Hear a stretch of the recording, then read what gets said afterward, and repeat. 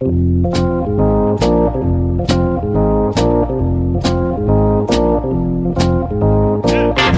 us a little bit about what you saw and being able to relay that message to Cora when you watched Kimbrel pitch and kind of help out so he wasn't tipping his pitches. So tipping pitches, we hear about it all the time. People at home understand what tipping pitches is all about. It's amazing. And that's remarkable. This week, we are not starting the podcast with a question that I posed to you. Alex, do you know why? Wow. No, tell me why. Because you just made fun of me for starting every week with a question that you were not prepared for. And I'm not going to do it this week. Fine. You want different? I can give you different. You know what I will say? The first thing that you said on the podcast was, we're not starting with a question. And then you asked me, do you know why? Yeah, sure. So whatever. You can't shake the habit. I'm sorry. Oh, you're being technicality guy now. Cool. Yeah, that's me, Mr. Technicality. Reply guy Alex Spacely. No, this week we're starting with, and I hate to do this because you've just made an enemy out of me in the first 30 seconds of the podcast, but I would like to start this week with an apology, my friend. Do you know what I'm going to apologize for and who I'm going to apologize to? No, I'm actually waiting on pins and needles for this. Yeah, you like this, don't you? Huh? Yeah. So much for making fun of my intros. Are you going to pull up your notes app and type out an apology for us? I'm sorry to anyone that I might have offended. No, I'm apologizing to one Homer Bailey.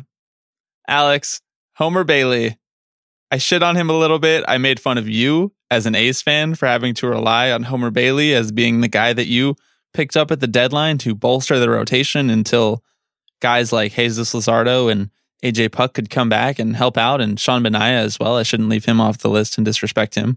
But no, I would like to apologize for Homer Bailey because I've been thinking of him as a shitty pitcher who was filling in innings until the A's could hopefully scrounge to the wild card game, pitch Sean Manaea, and bullpen their way into finally getting over that hump.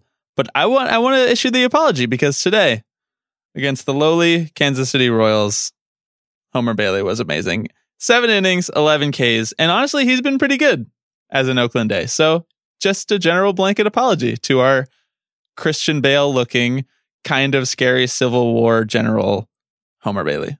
Yeah, you know what? I mean, I don't. The Royals are not a very good team, but you got to beat the bad teams, right? Before you beat the good teams. So you got to tip your hat to Homer Bailey. Do you think that the only reason he looked so good was because he literally played for this team 3 months ago? I was just going to say that. And he just knows all the hitters' weaknesses at this point. I mean, he, along with the rest of the league, knows all of the hitters' weaknesses at this point.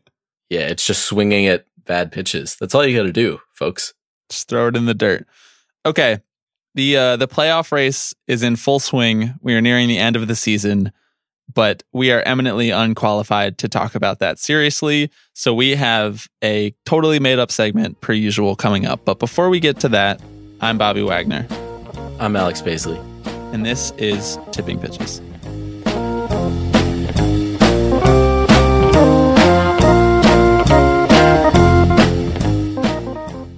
Not a lot has happened in the last week of baseball since we recorded this podcast. I know that these games are supposed to be the most important games of the season, and of course they are, but nothing truly remarkable has happened. The wild card races are kind of still in the exact place that we left them. So rather than try to pretend like the Mets have some crazy outside chance of getting in, or try to pretend that the A's are going to do anything except confound us and continue to win 90 plus games despite having a low payroll, we decided we would make up a segment this week. This is our bread and butter, making shit up and not talking about actual baseball. Yeah, exactly. The Oakland A's are going to win 97 games, but we're about to just go totally off the books here, to throw everything aside. The most notable thing that's happened in the last week is that the best player in baseball is out for the rest of the season. Why would you even want to pay attention at this point? I'm just let's just tune it out. The other notable thing is that Christian Yelich is out for the rest of the season, right? Did we talk about that last week? I can't even remember.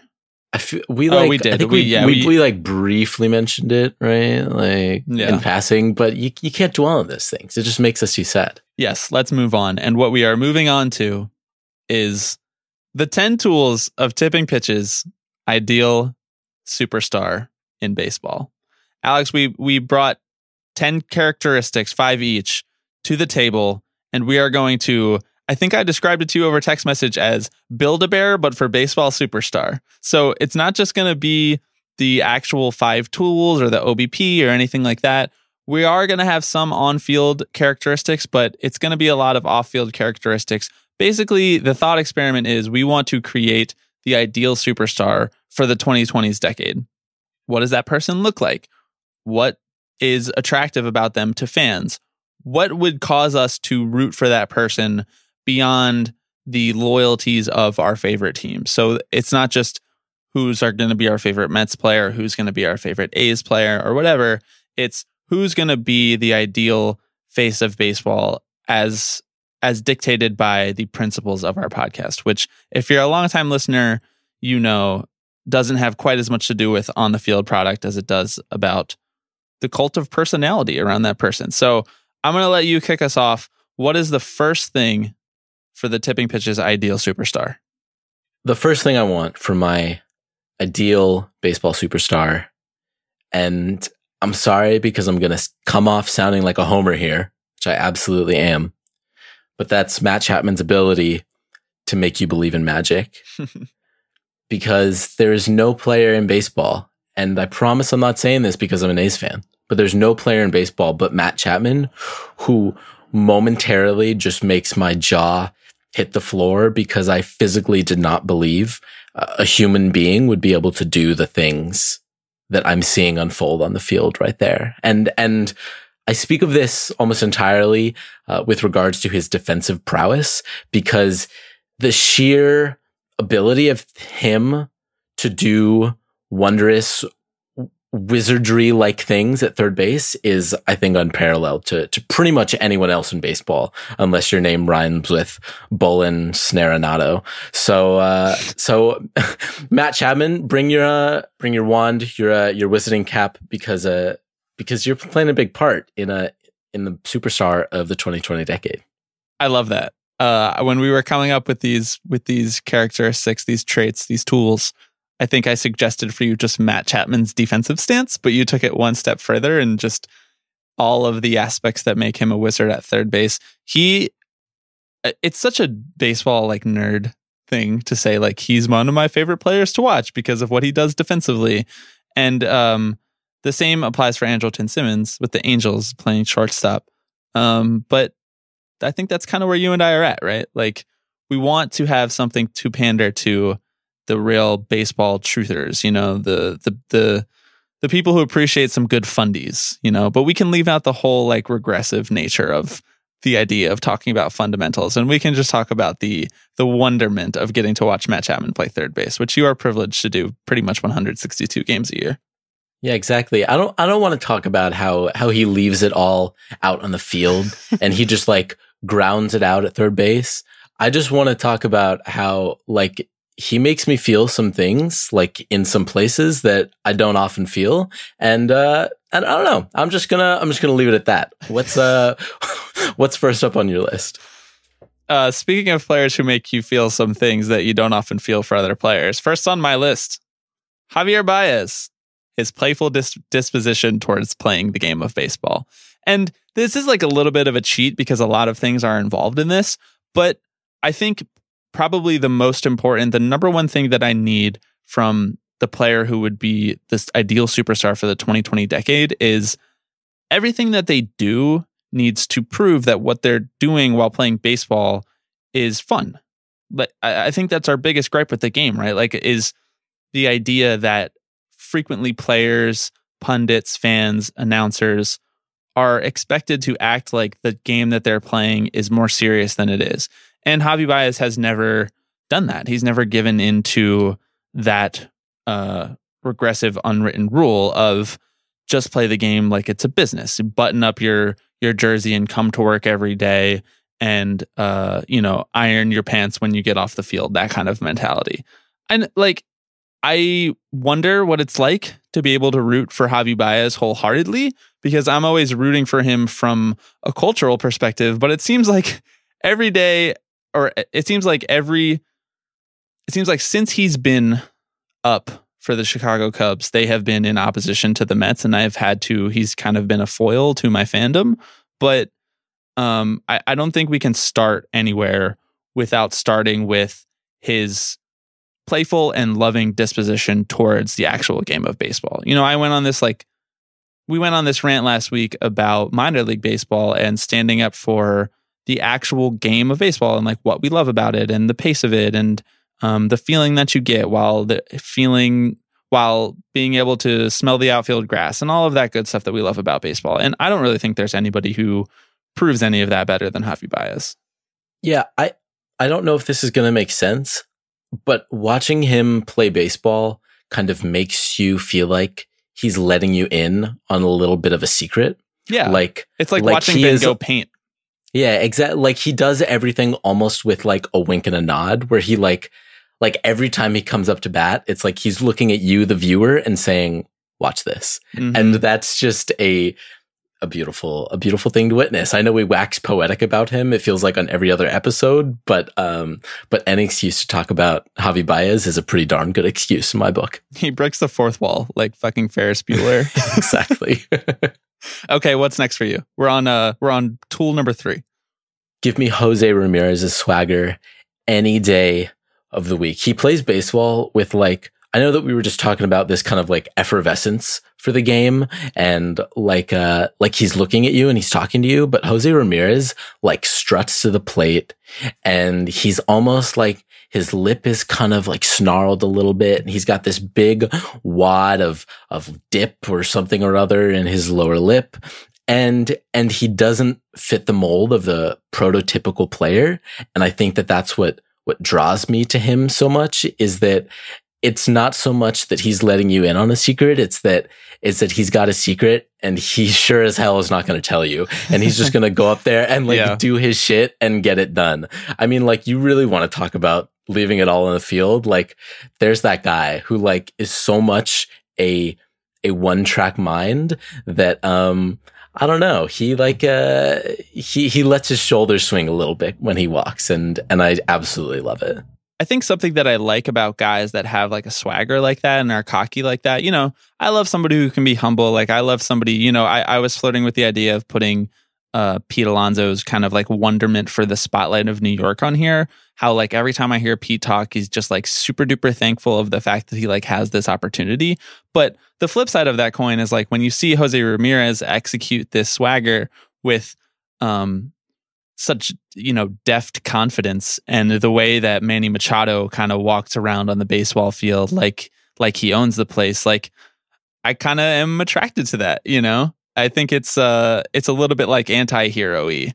And if you're not rooting for Jose Ramirez, like it's just kind of like I like that he's gonna rub fans of the other team maybe the wrong way from time to time with that big wad of dip in his lip and whatnot, but that's what baseball players are supposed to look like. You know, like that is what you look at something like The Sandlot, which I think is like embodying a lot of these ideals as well. And that's what Ham is doing, you know, walking around with like this puffed up confidence that's pretty funny and pretty fun and in the right spirit of the game.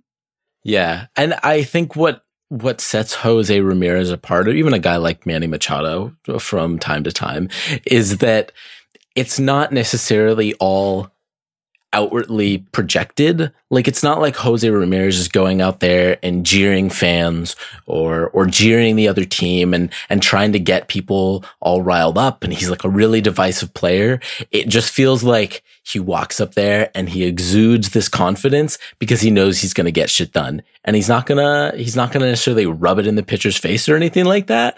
But he goes up there and I'm like, yeah, this guy may not look it, but he knows that he belongs here. You could have very easily picked Bryce Harper swagger, you know, but I'm glad that you picked Jose Ramirez's because Bryce Harper's is very, very in your face. And I love that. I love that in certain doses, sometimes small, sometimes large. It changes from time to time, but Jose Ramirez's feels like a better cadence. And I think that it will round out our player very nicely. Hell yeah. All right. What's next up for you? Tool number 4. Tool number 4. Let's get to the actual baseball skills here. And I don't think that there is a more important baseball skill. I guess your wizardry thing with Matt Chapman was baseball skills related. But here's something that's just downright I need it to have a good player. We have to have a good player for them to be a superstar, and that is Mike Trout's swing.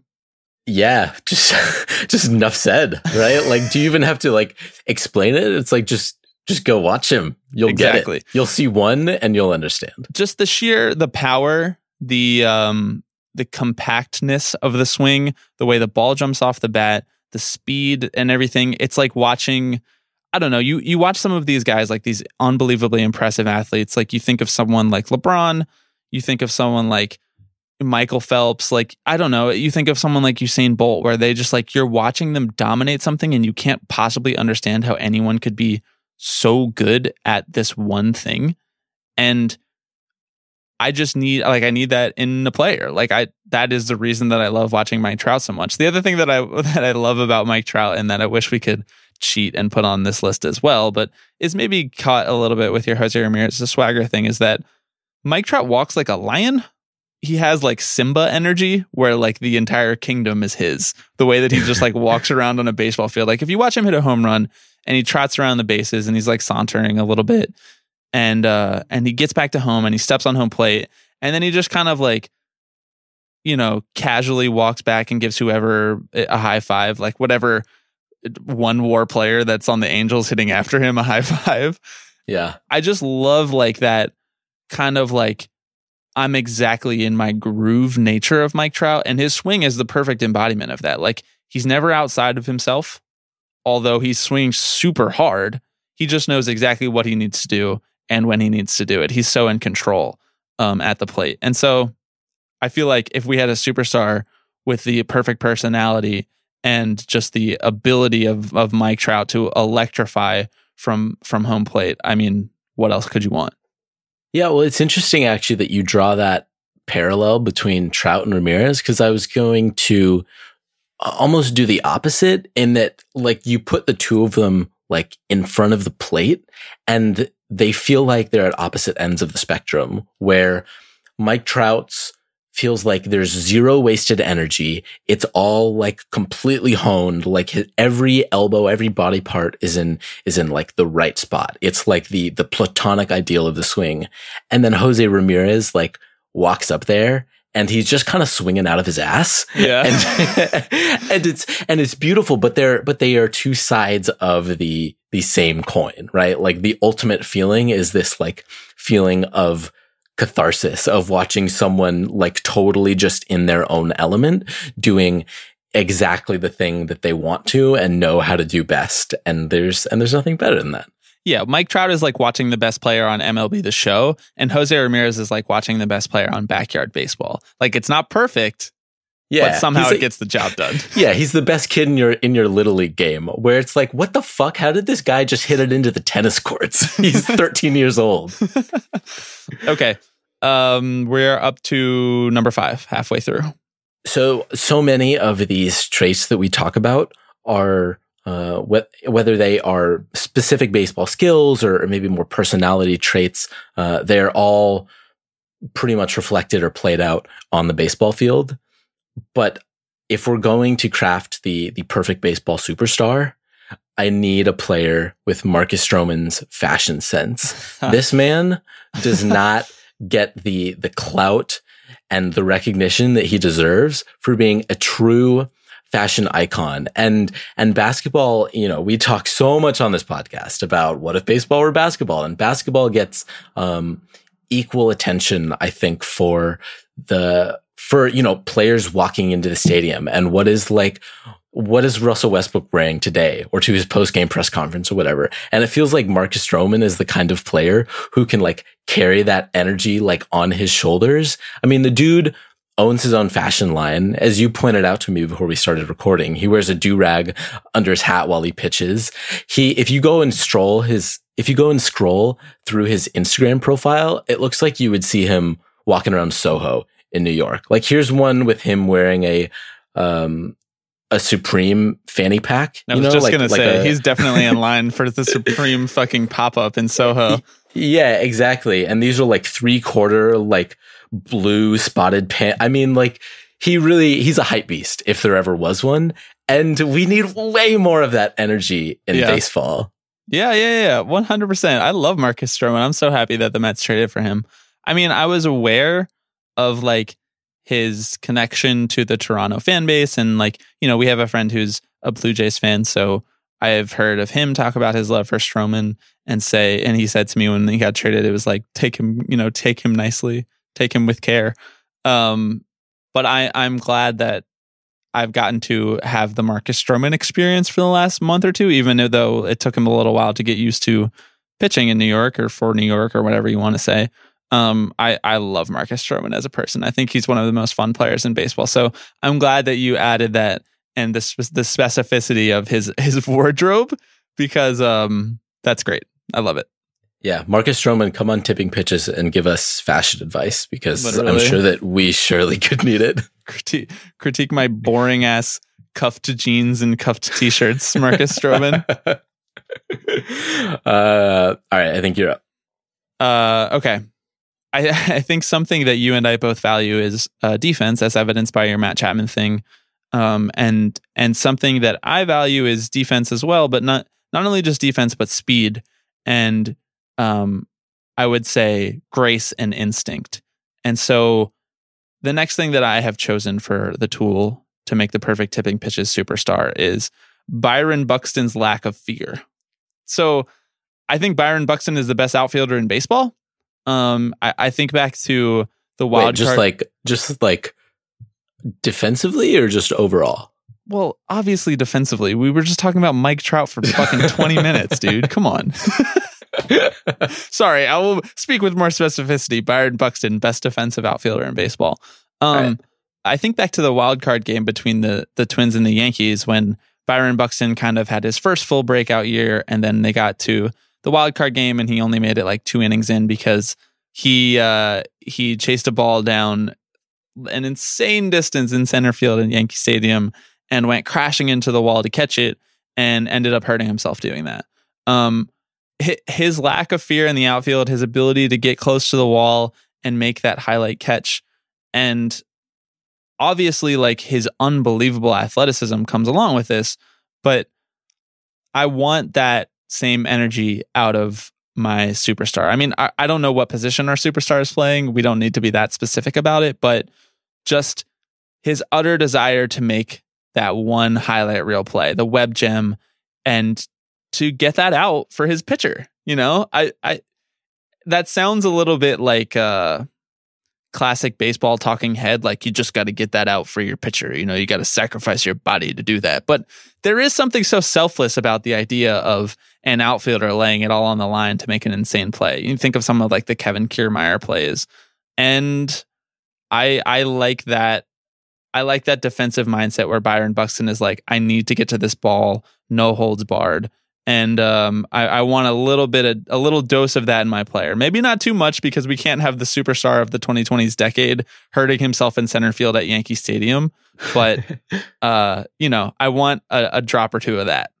And I think that it's not necessarily that most other outfielders in baseball wouldn't necessarily have that same grit or that drive to leave it all out there and put their body on the line. But he combines this like sheer, pure distilled athleticism that makes it such a feat to watch, you know, like he will be playing way in and go and run and crash into the wall on a fly ball. And I'm like, how did you get to that? And no disrespect to my boy, Mark Canha, but when he's playing like center field near the warning track and he goes and runs and crashes into a wall, I'm just kind of like, buddy, are you good?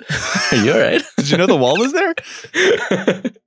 So yeah, I think you're right in that I mean, it is kind of similar to that Matt Chapman thing where you just like, you watch him like just totally lay out for something and you're like, what the hell is he doing out there? And whether or not he comes up with it or not, you're just like, Jesus Christ, my guy, like take it down a notch or 3 for your own sake. Like you're gonna seriously hurt yourself, but it's a feat to watch. That's for sure. Yeah. I think, something that I frequently think about while watching guys like Ramon Laureano or, Chapman or Buxton, of course, as they play defense is that like, everything is happening so fast and they're so in control. It's like watching like a Formula One driver. Like, how were they so in control of their innate human reaction times? Like, to watch Matt Chapman snare like 110 mile an hour one hopper off the bat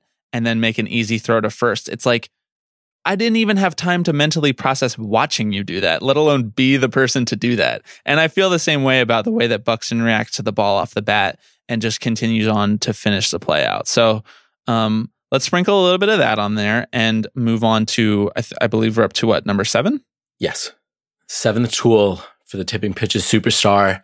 And they can be distilled into one specific thing. Actually, I guess there are 20 specific things. And that is Francisco Lindor's teeth. Just the teeth. This is so like oh my God. It's like we're building Frankenstein over here. It's what we're doing. We're just taking little bits from everywhere. This like almost feels like a cop out, because I feel like we say Francisco Lindor's name all the time, and we talk about his beautiful, beautiful smile. But I think deeper than his pearly whites, which are indeed very pearly and very white, is that he's not afraid to actually have these over the top displays of emotion. Yeah. And I think that's like the biggest thing, arguably for me as a baseball fan, that I want to see from my favorite players, is the fact that like you're actually just having fun with the game. And you know what? If you have a really nice smile to go along with it, like I'm not going to complain. I found this quote from this is from back in like 2016, I think, where he was given an interview with Harold Reynolds. And there's our guy. And Harold Reynolds asked what if he wasn't a baseball player, what would he be? And male Lindor, model. Yeah, male, honestly. ESPN The Body issue picture Permanent hanging up on my story. wall. But he said a dentist. Sure. And Reynolds said, why? And Lindor responded, I've always been the type of kid that always smiles, but since I got my braces off, I was smiling even more. It gives you that confidence, and I would love to be able to help people that way. And First of all, it sounds like a paid advertisement. Francisco Lindor, coach me through life. For like a dentistry startup, where he's like, ever since I got my braces off, I always loved smiling. But I think that it's true, and it speaks to his sheer joy, and you love to see it, folks. So here's what I think about a lot when I watch Francisco Lindor. It's the thing you hit on, you nailed it, I think, is that the displays of emotion are so grand, and he's resetting the norm for that, I think. Like the grand display of emotion in baseball is usually reserved for the guy throwing the water cooler or breaking his bat or the manager yelling at the umpire. Like those are I think like kind of the most frequent grand displays of emotion. And Francisco Lindor smiling in itself is a grand display of emotion. So I think great choice. I love Francisco Lindor. I love how you really nailed down on just like anatomy. Like you just, it wasn't Francisco Lindor's smile. It's just his teeth. Just We're the just teeth. going to take them out like they're dentures and pop them into our guy. Honestly, like there are a number of guys who we could have just chosen as the 2020 superstar going forward, but that's not fun. That's not a podcast segment. That's just us gushing over Francisco Lindor, which we do in our free time. So if you're our friend or you want to become our friend, you can just hear us do that all the time. Let's move on. But before we move on, I want to say Francisco Lindor, most attractive man in baseball. Please at me if you feel differently. But we're just going to move on from that because this is our podcast. Next up, number 8, Andrew McCutchen, social media savvy.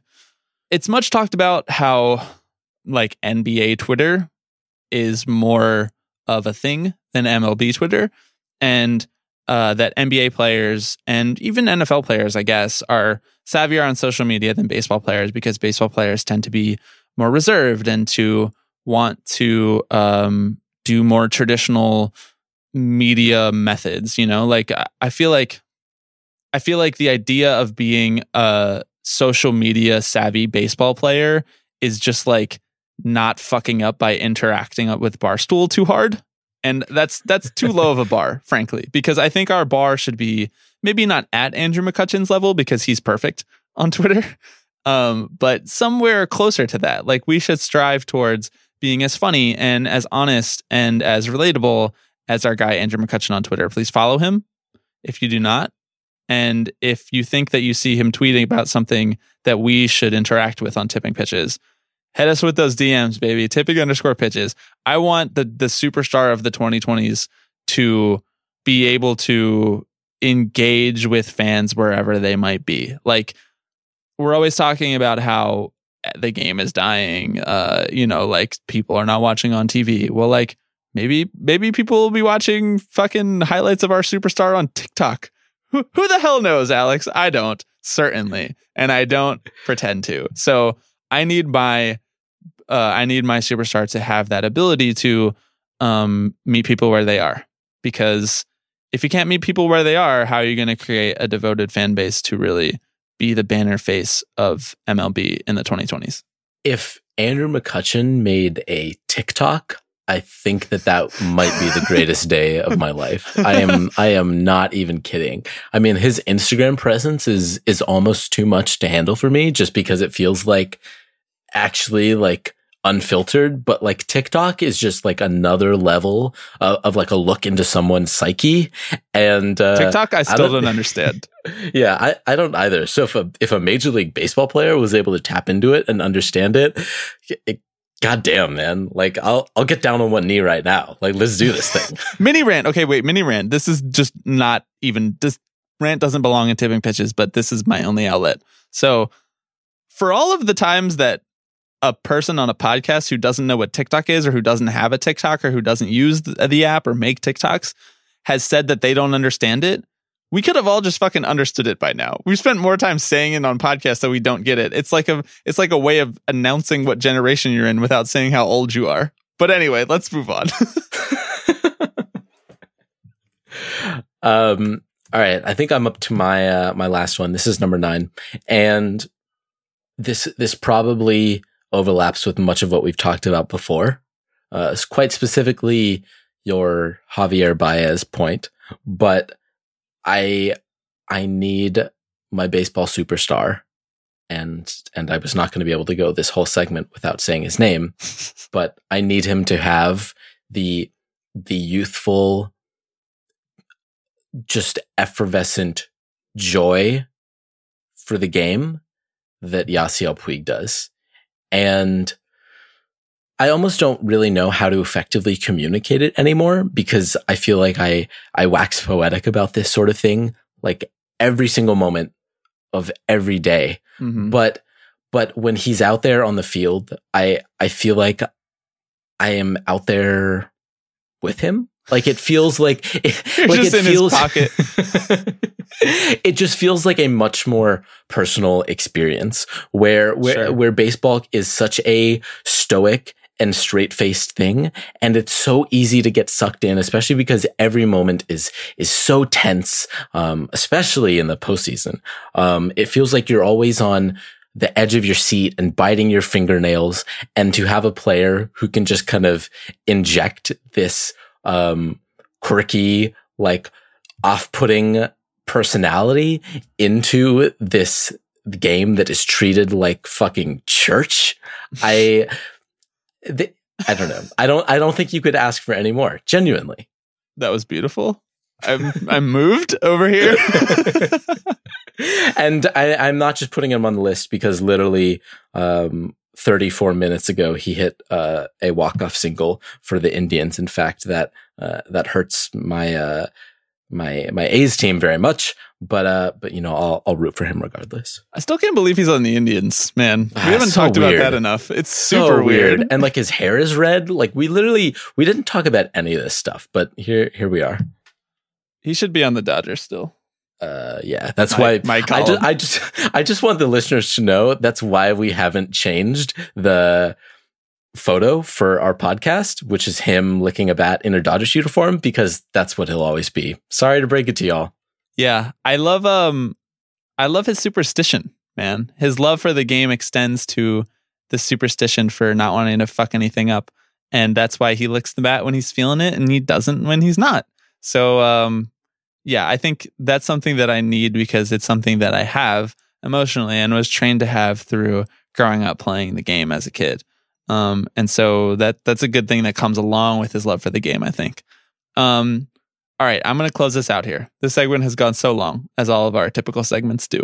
But the 10th and final thing for the Tipping Pitches Ideal 2020 Superstar, we need that dude to be a good teammate, Alex. We need them to make the rest of the clubhouse feel good. I think it feels great when you're a fan and you watch a player on your team kind of lift up another player on the team when they're down and be there for them in their lowest and their highest moments. And for that reason, I am choosing CC Sabathia's fatherly support. And maybe it's not even fatherly support, even though that's what I wrote down on my list, but it's kind of like an older brother kind of support. Like CC is like the coolest older brother ever, who is like extremely able to relate to you, but also able to like share the wisdom of being in the league for so long and having grown with MLB and having aged nicely into this role that he's with the Yankees now and in what is his final season. And I just respect the hell out of CC. And if you use this as the bow to wrap up all of the rest of our characteristics, I feel like along with all of this will come with like that same maturity and that same ability to like command the attention of a clubhouse when you need to, but also just like kind of fit into the clubhouse when you don't. It's CC's final year and he's in an incredible amount of pain from all of the repeated years of going out there and being a workhorse on the mound. And it's never at one point like been about him, you know, like this season, because the Yankees have had so many things going on and so many injuries and so many guys stepping up. And he's not on like any crazy retirement tour. Not that there's anything wrong with like the retirement tour thing, but he's just been so like woven into the fabric of that team. And I think I admire that so much as someone who's only ever gotten to watch CC from afar. He's never been on any of the teams that I've been rooting for. I admire that. And I think that as the final characteristic for our superstar is, I think, fitting and worthy of all of the other stuff that we've named before this. You want to talk relatable? My guy has a fucking podcast. Like what's more relatable than that? If we're being quite honest with ourselves, like he really is the representation that we need. And frankly, I hope that he keeps it going when he retires because podcasters unite, man. That's one thing that you and I and CC Sabathia have in common. Yes, podcasters do unite. This is all just an elaborate ploy to get CC Sabathia to come on Tipping Pitches and to bring us on his podcast. You've exposed our ruse. But before we wrap this segment up, I think that, you know, some of you listeners might be rolling your eyes at some of the stuff that we've talked about because it covers, I think, a lot of the same ground that we often love to talk about on this podcast, whether it's Yasiel Puig or Javi Baez or Francisco Lindor. So that's like the Holy Trinity. Yeah, that's just it right there, like the Father, Son, and the Holy Ghost. A lot of church shit on this podcast. Yeah, for real. But I think that it's very easy to get lost in the weeds and you know, we have a lot of, I think, really important discussions on this podcast about things that don't necessarily get touched on a lot. But especially at this point where baseball feels like it's at this turning point and there's so much conversation about baseball's marketability and what can baseball do to make itself more popular. And I think sometimes it's important to just zoom out and say that the answers are right there in front of you. Yes. And I'm not saying we're doing Rob Manfred's work for him, but we're doing Rob Manfred's work for him. Again, I'm clocking these hours as consulting fees for Rob Manfred. As always, I do for every week that we record. Yes, exactly. Like this, it just, what I'm saying is it shouldn't be this hard. Like the stars are right there and they're ready for the spotlight. 100%. We would not have a reason to do this or a desire to do this if we were already not seeing this in the baseball that we watched today and loving it. So we are going to take one quick break, and then we're going to come back and close out with 3 Up, 3 Down. You know you got such dark eyes. Love to shake it on Shakedown Street. Used to be the heart of town. Don't tell me this town ain't got no heart. You just gotta poke around. Okay, we're going to do 3 Up, 3 Down, and then we're going to get out of here. But something's gnawing at me, Alex, and it's the fact that I didn't put anything about Jacob deGrom in our ideal superstar of the 2020s. So if there's one thing, an honorable mention, that I feel like I should have thrown in there or maybe lobbied for, it's Jacob deGrom's consistency. I love that guy so much, and he just goes out there, and every time he's on the mound, I feel good. I feel at ease. Even if the Mets aren't going to win, I know that nothing is going to blow up in my face and feel truly terrible while he's out there. It's like a warm embrace. So shout out to Jacob deGrom. He's not on my 3 Up, 3 Down. I haven't talked about him on this podcast in a little while. There's like a weird like shadow campaign for him to win Cy Young. He's not going to win Cy Young again. He won a Cy Young last year. Great year. Beautiful. You love to see it. But all right, it's time for 3 Up, 3 Down. So what's coming off your list? All right, first off my list, the D-backs not knowing how to tank. Short-lived. I only put it on there last week, but it's the D-backs, and I'm sorry, but they just don't take up much mental space in our year of the Lord 2019. And they lost 12-6 to the Marlins yesterday, so that automatically disqualifies you from me having to think about you for the next week. So you're done. Next off my list, baseball's problem with penis pills. Really just a bizarre story that cropped up, and then we stopped talking about it. And I'm okay with that.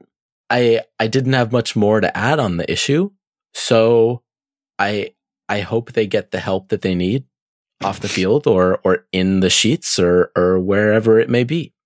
And and last but not least, Bernie Sanders playing baseball at the Field of Dreams. What a weird thing. we've had like a decent amount of presidential candidate baseball crossover like these last few weeks, but Bernie, it's all about what have you done for me lately? Like, I'm sorry, yeah, you hit a single 3 weeks ago. Like, we get it. That's not gonna do very much. So, how's the old OBP now? You only hit your last hit was 3 weeks ago. Yeah. So that's what's off for me this week. What about you?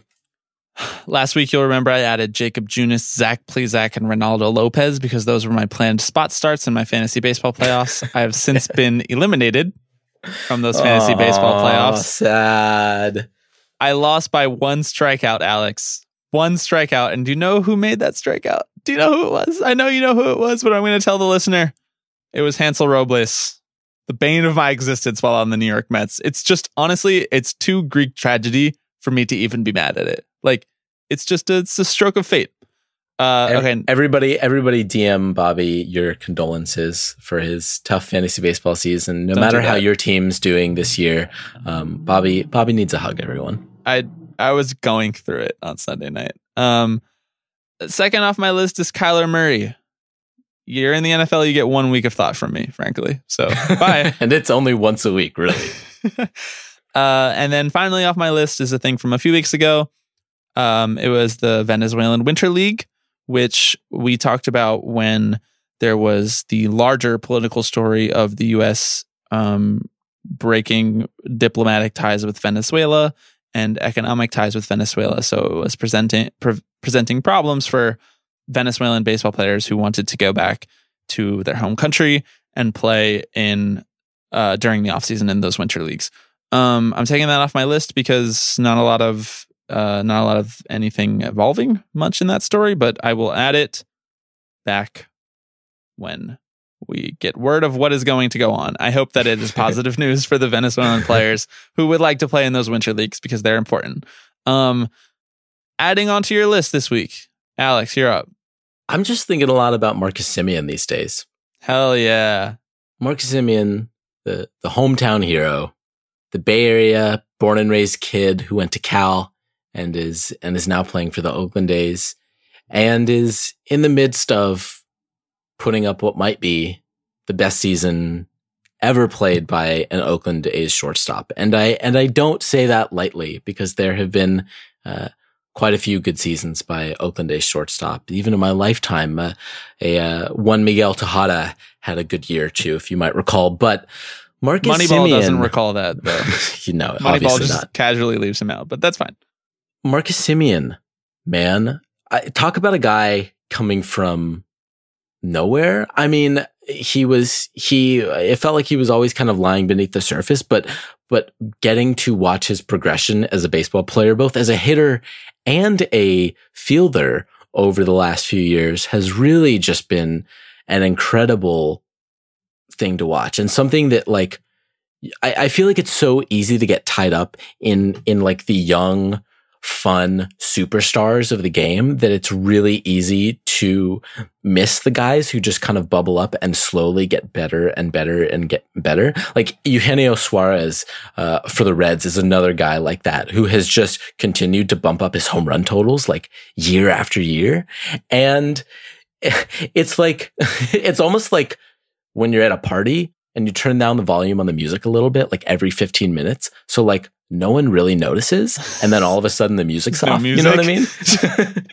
Like that's like, and that everyone has to go home. The baseball. It's the baseball equivalent of that. Like all of a sudden you look up and you're like, wait, Marcus Semien, what the fuck? So Marcus Semien, my heart goes out to you, my guy. You're leading the A's charge to a postseason berth. That's an interesting way to get rid of everyone at your party. Here's another way you can get rid of everyone at your party. Start playing My Immortal by Evanescence very loud. That's the Javi Baez announcement that everyone needs to go home. Yours is the Marcus Semien way. So what's going up first for you this week? Going up first for me this week, it's Dellin Betances. I'm bummed, man. I'm bummed about Dellin Betances. To have this year where you're hurt, you can't help out this great team that's going to win over 100 games, and they're going to have this playoff run where the bullpen is going to be a big factor, and you could have been a large part of that. And to battle all the way back from injury, and then to just like partially tear your Achilles by just pitching, like landing weird or stepping on the mound weird, like it's such a bummer. And this news came across the wire last night. We're recording tonight on a Wednesday. It's been about a day since that happened, and I'm still pretty bummed about it. And this is Dellin Betances' walk year for the Yankees. And it probably doesn't sound like they're going to bring him back. Like there's been some frayed relationships between him and ownership. And I know Yankees fans get frustrated with Dellin Betances a lot because like they're so spoiled. They have like Chad Green and Aroldis Chapman and that kind of thing. But he's like a really cool pitcher to watch because he's like 6'8", and there's almost nothing that you can do with his slider. Like he could throw it every single time, Lance McCullers curveball style, and you just can't hit it. It's just coming from an angle at a speed and moving an amount that it's just not possible for a baseball bat to hit. So I think he's one of the most electrifying relievers in baseball, and to see him lose the rest of his season and potentially a lot of his offseason on a partially torn Achilles is a real bummer. Yeah, it feels like we are awash in pitchers who just absolutely overpower hitters these days. Yes. But in my mind, he was kind of like not one of the first, but in recent years where we were getting these like 6'9" guys who were just like mowing batters down, it felt like him and maybe like Andrew Miller were the first ones to just make us like look up from our books and be like, whoa, what the fuck did he just do? Did he just throw 102? Chapman as well. Yeah, Chapman. But we don't acknowledge his existence on this podcast. No, exactly. I assume you're talking about Matt Chapman's pitching career in college. Yeah, it makes me sad. Just as it makes me sad that so many of baseball's superstars are getting hurt to end the year, and it's even harder when you have guys who have these injuries that keep cropping up, and it's like you're seeing a guy's career start to potentially go off the rails. And I'm no doctor, but you're not a doctor. You want these, but Wait, But I was under the impression of this podcast that the whole reason I had you was because I'm a layman and you're a doctor. no, I am a dentist, which is why I talk so much about Francisco Lindor's teeth. They're doctors. Yes, exactly. Please respect dentists on this podcast. All this to say that if we could all just continue to watch Dellin Betances throw 100 miles per hour for the rest of eternity, that would make me happy, because frankly, it's what we deserve. Just Dellin Betances versus Mike Trout every at bat. That's baseball in the 2020s. It really is. That's the superstar right there. Okay, number 2 for you on 3 Up, 3 Down. So there was an article, or a column, I'll say, that was circulating on baseball Twitter today. And it comes from the Albany Herald. And it didn't feel worth it to me to make it into a bad take reading, because I don't want to give it the airtime. And I'm going to read you the headline real quick. It's it does this weird thing where the writer's name is in all caps at the beginning of the headline. So it's Carlton Fletcher answers to ladies' questions about baseball. And the column proceeds to be what seems like a really poorly executed joke, I think, in pretending that women don't know about baseball, and so trying to answer some of the questions that are adjacent to the game itself, like, why are the players always spitting? And why do the players always pat each other on the butt all the time? And it's like, it's trying to be really tongue-in-cheek about it all, but it just comes off as bad, as if he was just being serious about it all. Yeah. And so I don't want to read the column itself, but I do want to read the apology, because Can I just say, Go before you ahead. do this, the whole point of satire is to like subtly make fun of a thing. But if you just say all of the same things, it's no longer satire. It's like this whole hubbub with like comedians making jokes about a thing and feeling like they should be able to say whatever.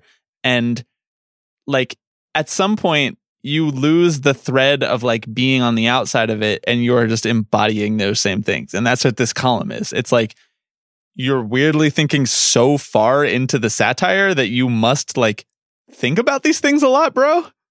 Yeah. It's like when the guy responds to like a woman sports writer tweet and is like, haha, like, I bet you think a strikeout is a home run. Wink, wink, nudge, nudge. And it's like, he wants to be funny about it, but you just come off sounding like a dick. Like, like there's no distinction between you and the guy who actually says that. So what's the point? Yes. You're not speaking truth to power here. Anyway, this is the editor's note that Carlton Fletcher appended to the beginning of the piece. And he says, this column appeared in the Albany Herald, yada, yada, but it has created something of a national stir after being shared on websites by readers who assume that this is some archaic example of a South Georgia redneck Neanderthal who believes a woman's place is in the kitchen. The inspiration for the story came while watching an Atlanta Braves game with a, quote, female person, which is not a swipe at woman, incidentally, but an attempt to poke fun at the care with which we refer to gender these days, who remarked about players spitting all the time.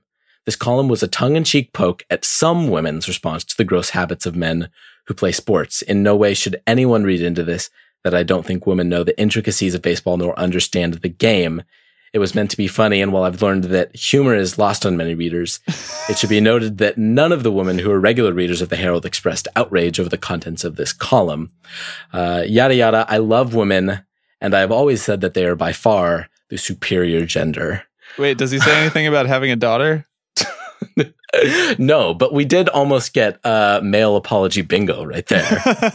I just like, guys have no idea how to apologize. And that's really all I want to say on the issue, is that you come up and be like, you don't get the joke. And actually, I love women and have many women friends. And I'm like, I love women and have many women friends. Sure. I have so many women Carlton. people who are my friends. Yes, exactly. A female person. Really weird phrasing in there. He definitely just wrote female at first, and his editor was like, why are you dismissing women by calling them females? Honestly, it might be that he's the editor. So Because it's an editor's note and then it's signed by him. So I don't know what's going on here. There's a lot to unpack. Yeah, there's a lot of conflicting power going on here. This is the type of editorials that you should have written while you were editor of our college newspaper. Exactly. Carlton Fletcher, come on and teach us how to do real comedy, because we clearly just don't get it, man. Yeah, he's like fucking set up, punchline, all that shit. He's got it going in that column. All right, up next for you. When is Carlton's 30-minute Netflix special? It's right after Chappelle's. Next up for me is the idea of blame in the world of baseball. And maybe this is a fitting follow-up, but I'm going to go in a slightly different direction here. I'm thinking about the Noah Syndergaard catcher situation, which has been bubbling up over the last 2 weeks. I added it to my list last week. But it's not really just that. I think it's more the general idea of who gets blamed for what and why, and how much of it, we'll never know the answer to this question, but how much of it is planted by organizations, how much of it is counterplanted by players and their agents, and how do these media narratives that unfold, sometimes on social media, frequently in legacy media, how do these stories bubble up and get taken seriously by then radio, then TV, then satirized in podcasts like ours? I just, because you think about like the Red Sox, who are not going to make the playoffs, the Indians, who might not make it this year after an off season of not spending, the Yankees, who have come up short of the World Series in the last few years while being maybe one of the best teams in baseball. I just wonder what are the mechanisms for who gets blamed for what? Is it really just human instinct to decide who deserves all the blame, or are there larger forces going on with all of this? I think I probably lean towards the latter. But that's something that's been on my mind over the last year, because like there is always someone that gets scapegoated in sports. And I feel like a lot of the times that maybe goes too far. It is not the most constructive way of thinking about a lot of these things. Like it's probably not it's probably not Wilson Ramos's fault that Noah Syndergaard is having a bad year. It's probably Noah Syndergaard's fault for throwing the ball middle. And like maybe some of Wilson Ramos's style of catching and game calling and whatnot is contributing to that. But like, I don't know, man. I wonder, like, is there really blame to go around there? Or is that just the nature of baseball? Do bad things just happen to most of the teams? Because I kind of feel like maybe just bad things happen to most of the teams and we don't know why. Yeah, but it's not an acceptable answer, I think, to a lot of readers. And it's very easy, especially for national baseball media, to get sensationalist with a lot of it. And it's very easy to get drawn into the idea of just placing the blame on the fact that Gary Sanchez doesn't know how to play baseball at all. And half of it is, I think, vying for attention, whether that's on the media or the player or whoever. And the other half of it is that it's a really easy way to just kind of not actually dive into the issues at hand. Mm-hmm. It's really easy to just kind of paint broad strokes about an issue and place the blame on one person or a manager or whoever it is, rather than actually having a conversation about the things that are at play, or like you were saying, that sometimes just like shit happens.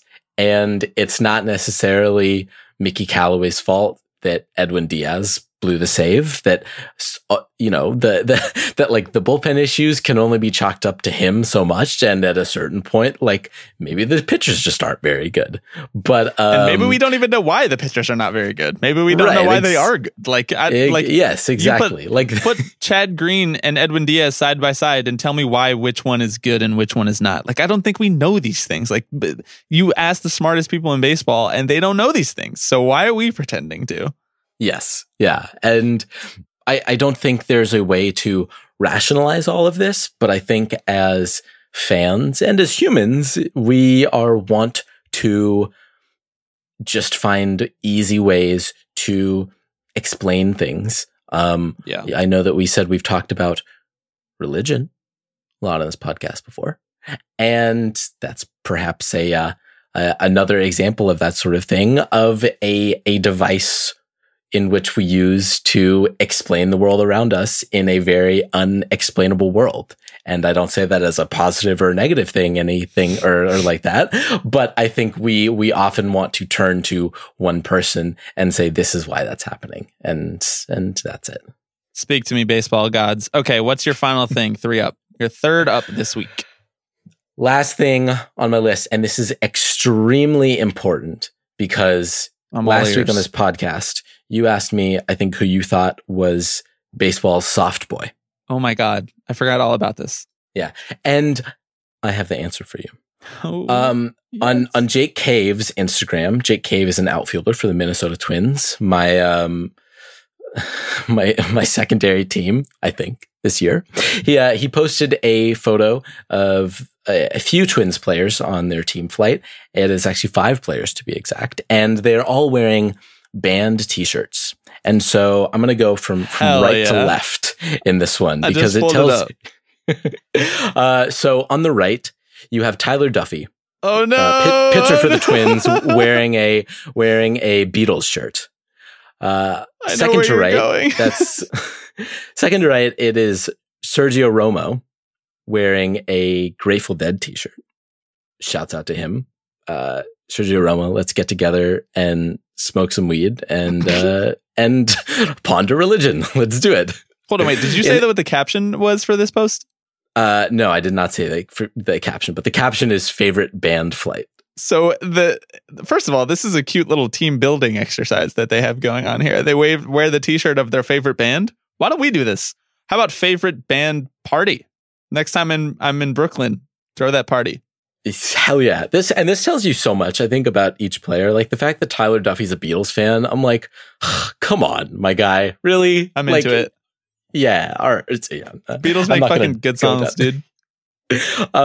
Jake Cave is in the middle. Yeah. Wearing a Linkin Park shirt. Thank you. Far too kind. Numb Encore Hell remix. yeah. Let's get it. It starts with one thing, and I really don't know why. How could you know why? It doesn't even matter how hard you try. Honestly, the baseball nihilism from the previous up on my list, he's embracing that. We're just like quoting Linkin Park lyrics on this podcast now. That's what this is. It's funny because Luis Arias, who's like one of the top prospects for the Twins, and come up this year and he's hitting 350. I love the people who do something like comment 2 fire emojis. Like that's what Luis Arias did. What is that adding to this photo? Honestly, you know what he's adding to this photo is his Biggie shirt. It's all good, baby. It was all a dream. His Sky's the Limit Biggie shirt. That's Hell what he's yeah. bringing to this photo, which props to him. We stand. Yeah, we absolutely stand. But to the far left of this picture is I can't believe this.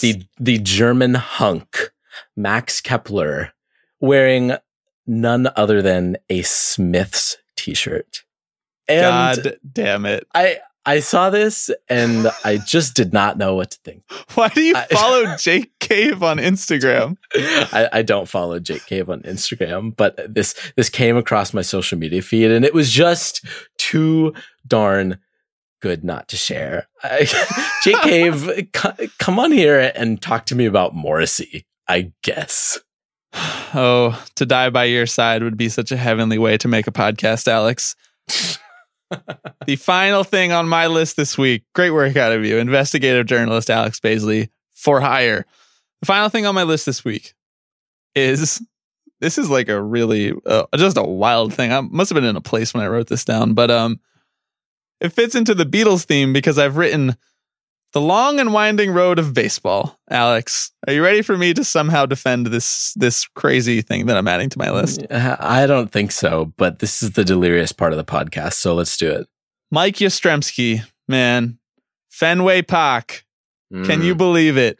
It's just such a crazy journey that we're all on as baseball fans, with such a rich text of history to build the foundation of. You know, I don't know where I'm going with this necessarily, but I think it's crazy. Like when things like this happen and people read off the crazy stats, or they talk about like how eerily reminiscent some things that are happening in the present are to things that have happened in the past. And of course, that's the case with the Mike Yastrzemski homering at Fenway Park. and in the same place that Carl Yastrzemski hit a ton of them. It's crazy because like baseball has as much history as like probably more than 50% of the countries in the world. And I am not frequently reminded of that because I get so caught up in the 2019 of it all.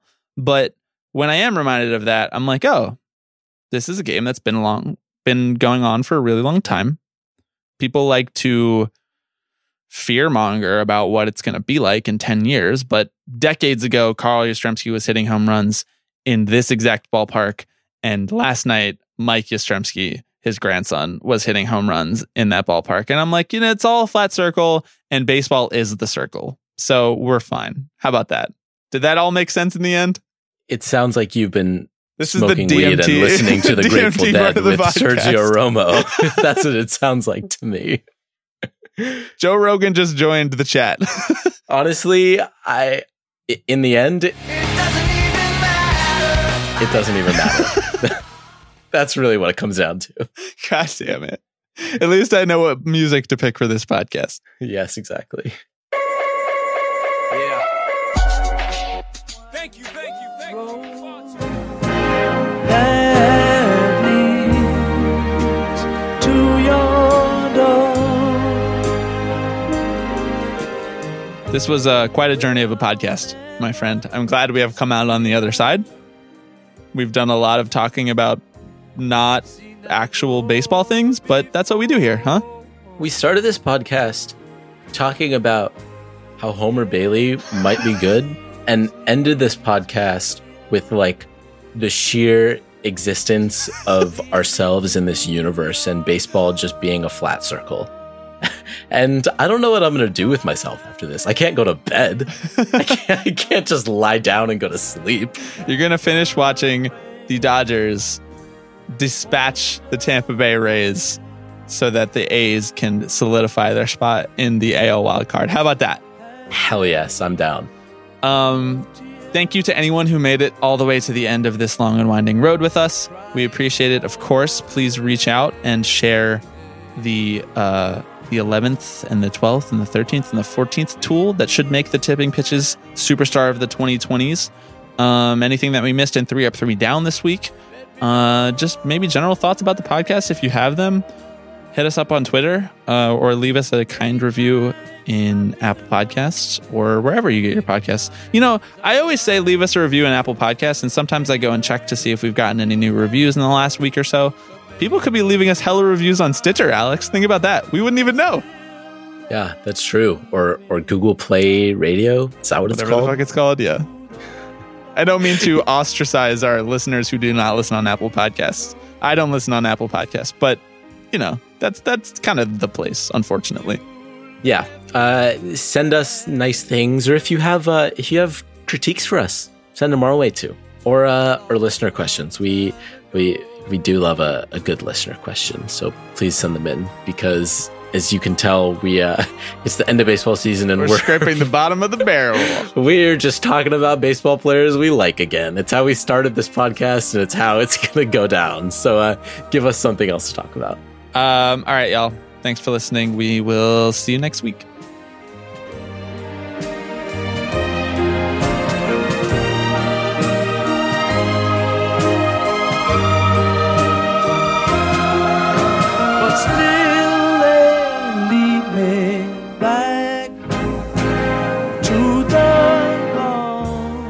Wait, I'm gonna do the cold open as you. Oh my Alex, God. Alex, I've been thinking a lot about this, and I'm gonna ask you a question about a scenario. Okay, are you ready? And then I'm gonna do me as well. I think so. About as ready as I'll ever be. Okay, Alex. You can just pick it up from there. Now you made me self-conscious.